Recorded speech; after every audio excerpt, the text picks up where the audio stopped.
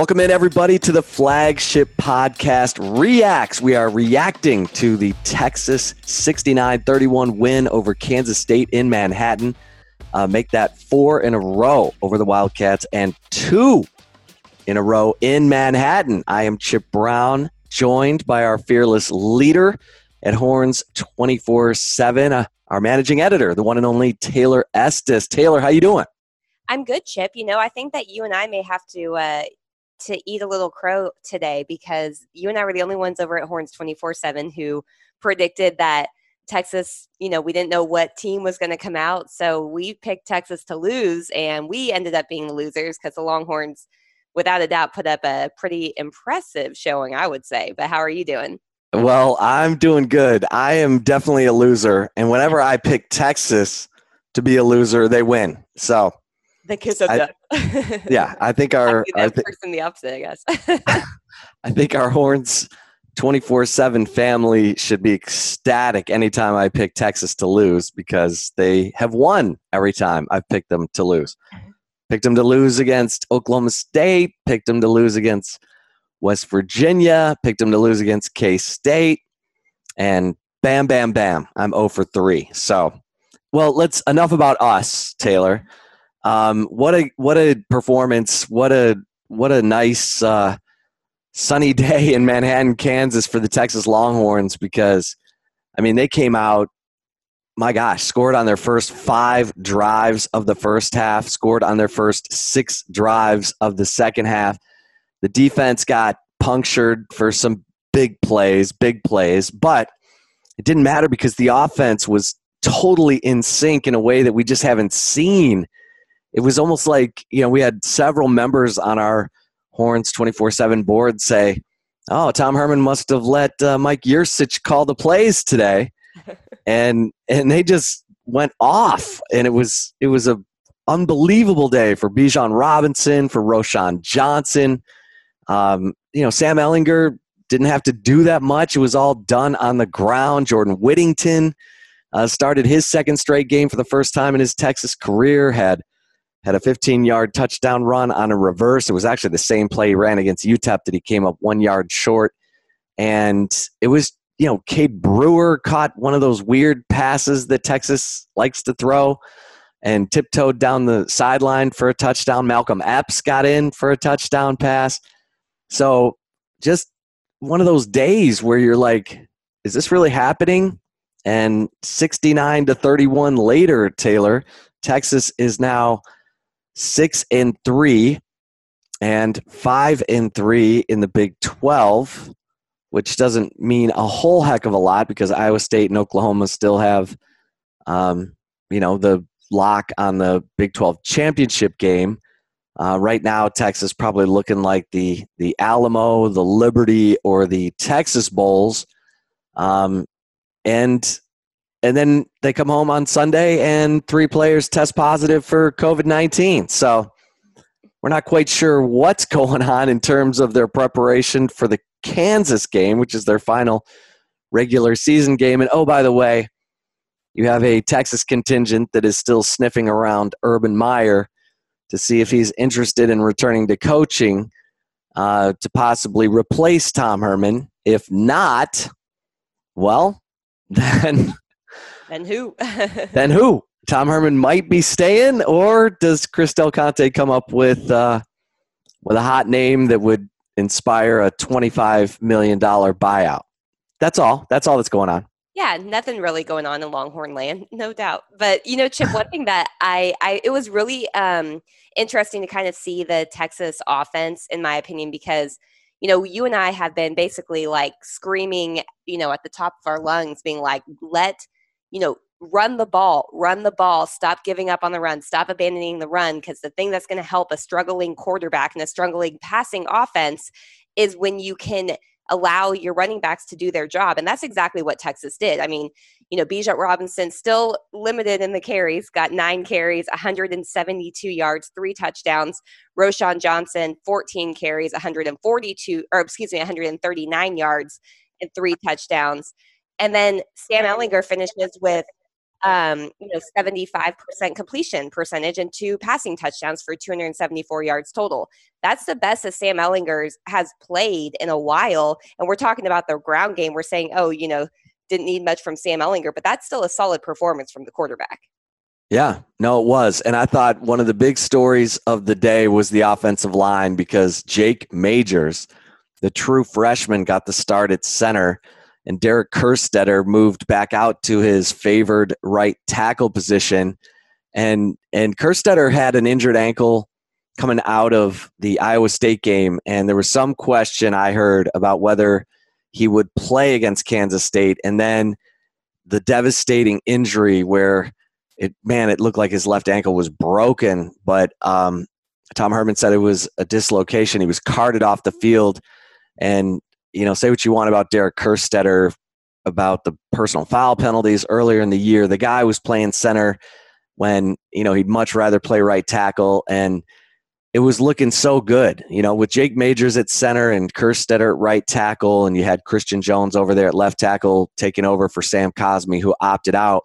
And everything was clicking along, and it actually kept clicking, even when Kerstetter went down in the second quarter with that left ankle injury, and you saw Andre Carrick come in and play some left tackle, and Christian Jones go back to the right tackle spot as that game wore on. But that offensive line, man, they didn't miss a thing with Jake Majors at center, and it almost makes you wonder, should they have gone to that earlier in the year? I wrote about it going into the year.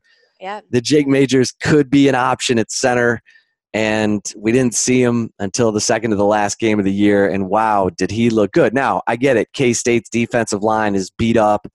Their whole defense is depleted. They lost Elijah Sullivan, their linebacker, after play 3 of the Texas game.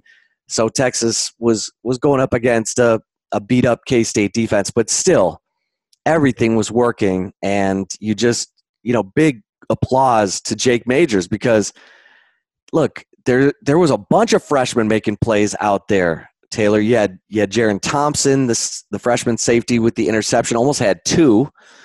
You had redshirt freshman David Benda with an interception. You had Jalen Ford with 7 tackles. You had Jake Majors and Andre Carrick on the offensive line. You had redshirt freshman Jordan Whittington with a touchdown. I mean, it was a showcase for some of these younger players, and everyone's all upset and about who's going to coach, and get rid of Herman, and where's Urban Meyer, and isn't there anyone other than Herman? But there is some young talent on this roster that you have to say, hey, you know what, they might be okay. I mean, they're going to lose some guys this year, and some juniors have some decisions to make, but there's some young talent that showed up in this game.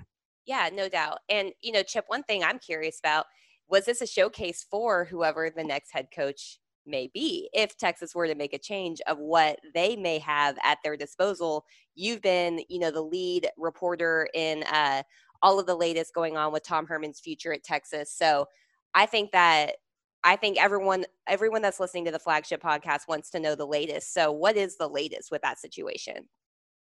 Well, everyone's waiting on Urban Meyer to decide if he's going to come back into coaching again. And, he's not in any rush. And Texas, obviously, once word got out that there was serious interest in Urban Meyer, it's been awkward, to say the least. But I don't get the sense that university leadership really cares about how Tom Herman feels about it. They know it's not great for recruiting to have this sort of flirtation going on while they have a sitting head coach. But look, they weren't real happy with Tom Herman earlier in the year with the way that the team played against TCU and Oklahoma, and the way that the team handled the eyes of Texas under Herman.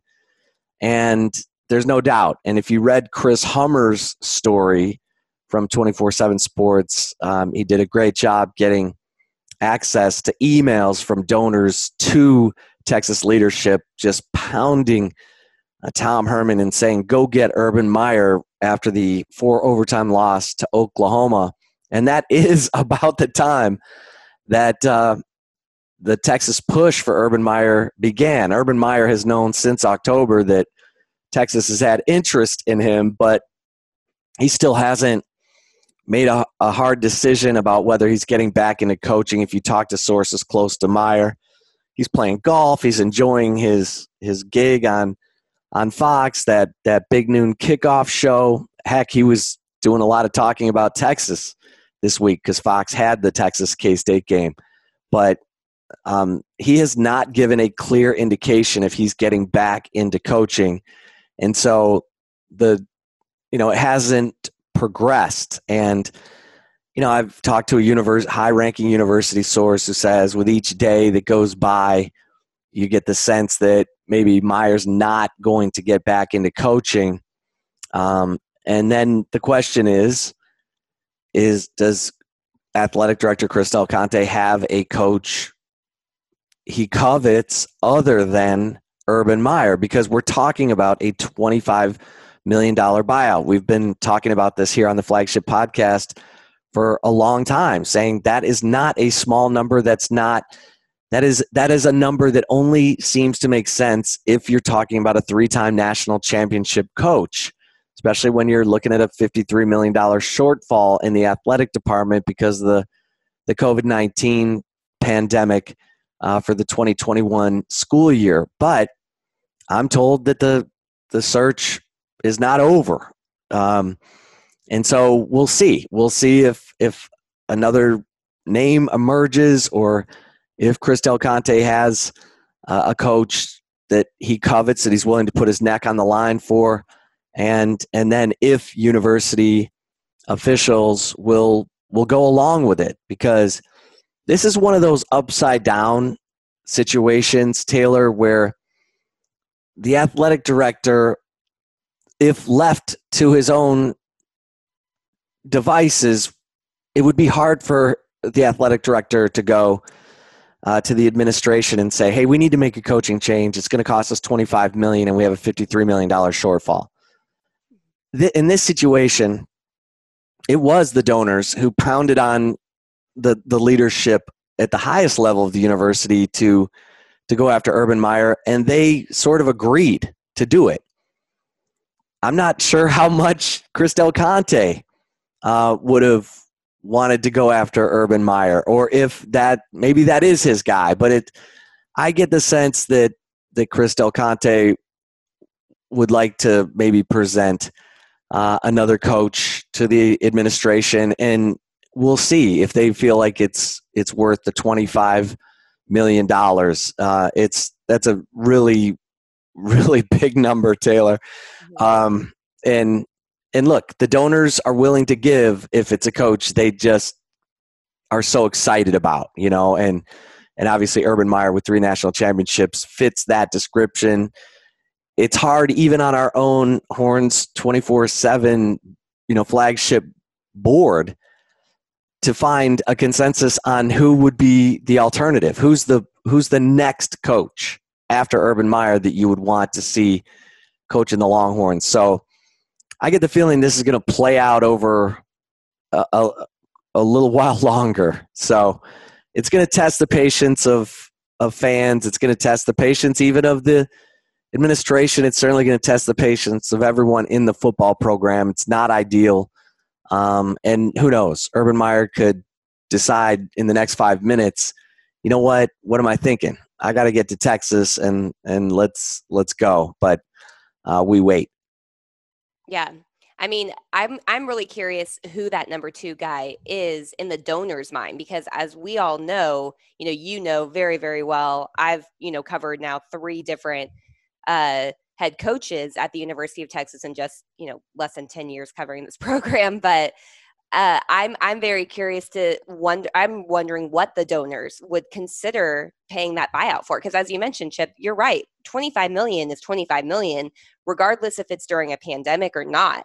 Now, during a pandemic, it presents even more, concerns because of the losses you mentioned that the university will lose from just overall revenue this year because of the, COVID-19 restrictions, the testing, everything, all of that combined into one. And so I'm really, I feel like this is almost in a sense, it kind of feels a little bit like the 2013 situation where with Mack Brown there. Now, I'm not comparing Tom Herman to Mack Brown. I think Mack Brown obviously was a much more established head coach, much more proven, much more likable, which made him more endearing to a lot of people. To be able to, fire him after an 8-win season. But I felt like at that point, the donors were all zeroed in onto Nick Saban, and Matt kind of, blew that one up. And then they went to the coaching search. So I'm curious, do you think that the University Brass would be willing to enter a coaching search at this point? I think they're just going to continue on behind the scenes because Tom Herman's under contract for 3 more years. And whether Tom Herman likes it or not, they don't really care. Yeah. And again, it's not ideal. This is not ideal. You got signing day coming up, December 16th. Texas has the 17th ranked recruiting class. There's talent in that class. And if the coaches have done a good job evaluating and they get the players they need, they do have talent on the roster right now if they can hold on to that talent. I mean, we heard Keontae Ingram, considering a transfer. Now, obviously, with Bijan Robinson, that's your guy. Keontae Ingram is going to have to fight for scraps, and that's the way it is because Bijan Robinson is a star, and we all know it now. But my point is, it's not ideal, obviously, that Tom Herman is the sitting coach, and you've got the administration and the athletic director looking around at his possible replacement. But that sort of tells you how disgusted they were with Tom Herman earlier in the year with the way that he was handling things or not handling things or not listening. And then, the performance on the field didn't live up to what anyone's expectations were. And so this is not a good situation, but they don't have the reverence for Tom Herman that Texas had for Mack Brown. And so, with Mack Brown, who'd won a national championship by the time we got to 2013, Texas was trying to do right by him. They thought they had an agreement to part ways after Texas failed to gain a share of the Big 12 title in 13. Mack Brown went about things differently, turned Steve Patterson to his side because he's very, affable and likable and convinced. Endearing and everything. Endearing, right. And Steve Patterson went with it. So, he was willing to keep Mack Brown around. In this situation, it's administrators who really don't care what Tom Herman thinks. And if they find a better coach, then they're going to replace him. If they don't, he's going to get to stay another year and show what he can do with that new coaching staff. So it's not ideal at all, but I think, the Texas administration is going to ride this thing out with Urban Meyer and then see where they are. Well, you didn't also with Mack Brown, you didn't have, after a 38-point win and blowout on the road, getting caught in a hot mic situation like we had with Tom Herman yesterday, right? Oh man. I mean, he can't just get out of his own way. Like, get out of your own way, dude. Like, right. Oh my gosh. Yeah. So we don't know exactly what was said, but there was a comment made in the background when he didn't realize the mic was on. And after his Zoom, post-game press conference saying something about, let's see how they spin that. It's like. Yeah. Some they can't twist that. Yeah, that's right. Twist that. 69. Spin. Can't twist that 69-31 win. And good for him. Good for the players, really. Oh, I mean, to fight. I'm so happy for. Yeah, I'm so happy for guys like Jaron Thompson and Jake Majors and Bijan Robinson and all those players, Sam Ehlinger, because this is what they've been waiting for. All of them, to a man, said we weren't having any fun. Mm-hmm. And we decided we're going to finally go out and have some fun. I don't know what it took for them. And this is always the case, Taylor. I mean, it's at the bowl game, it's always go have some fun. Chris Del Conte, as soon as he got here in 17, said, hey, make sure the bowl game is fun for these players, not punishment for losing to Texas Tech. And they went out and they beat Missouri in the Texas Bowl. And then the players resolved last Tuesday, hey, we need to have some fun. Let's go out and have some fun, play for each other. And then whammo, they look great. It's so confounding. We understand, Texas fans, the pain, the frustration. You don't know which team's going to show up. You sure would have liked to have seen that team that showed up in Manhattan, Kansas, show up a lot more on Saturdays this fall. But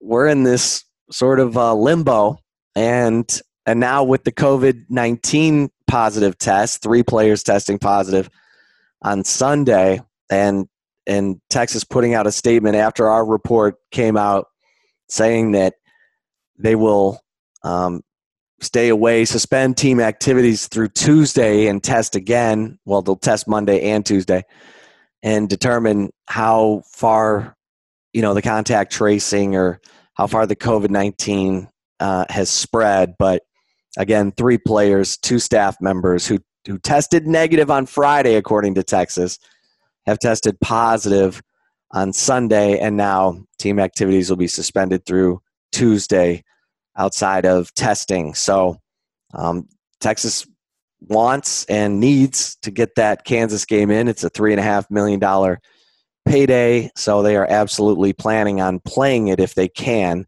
And now we wait to determine how the team situation is. And Taylor, we will be back on Wednesday with the flagship podcast and our flagship podcast preview on Thursday, looking ahead to Kansas. And you don't want to miss those episodes because things are changing by the day at Texas, and there's always something going on. Never a dull moment, I'll tell you that. I've been on several radio programs across the country over the last few weeks, and that's why I just keep saying, it's never a dull moment when you cover the University of Texas. I'll tell you that. We never ate dog ears, but That's right.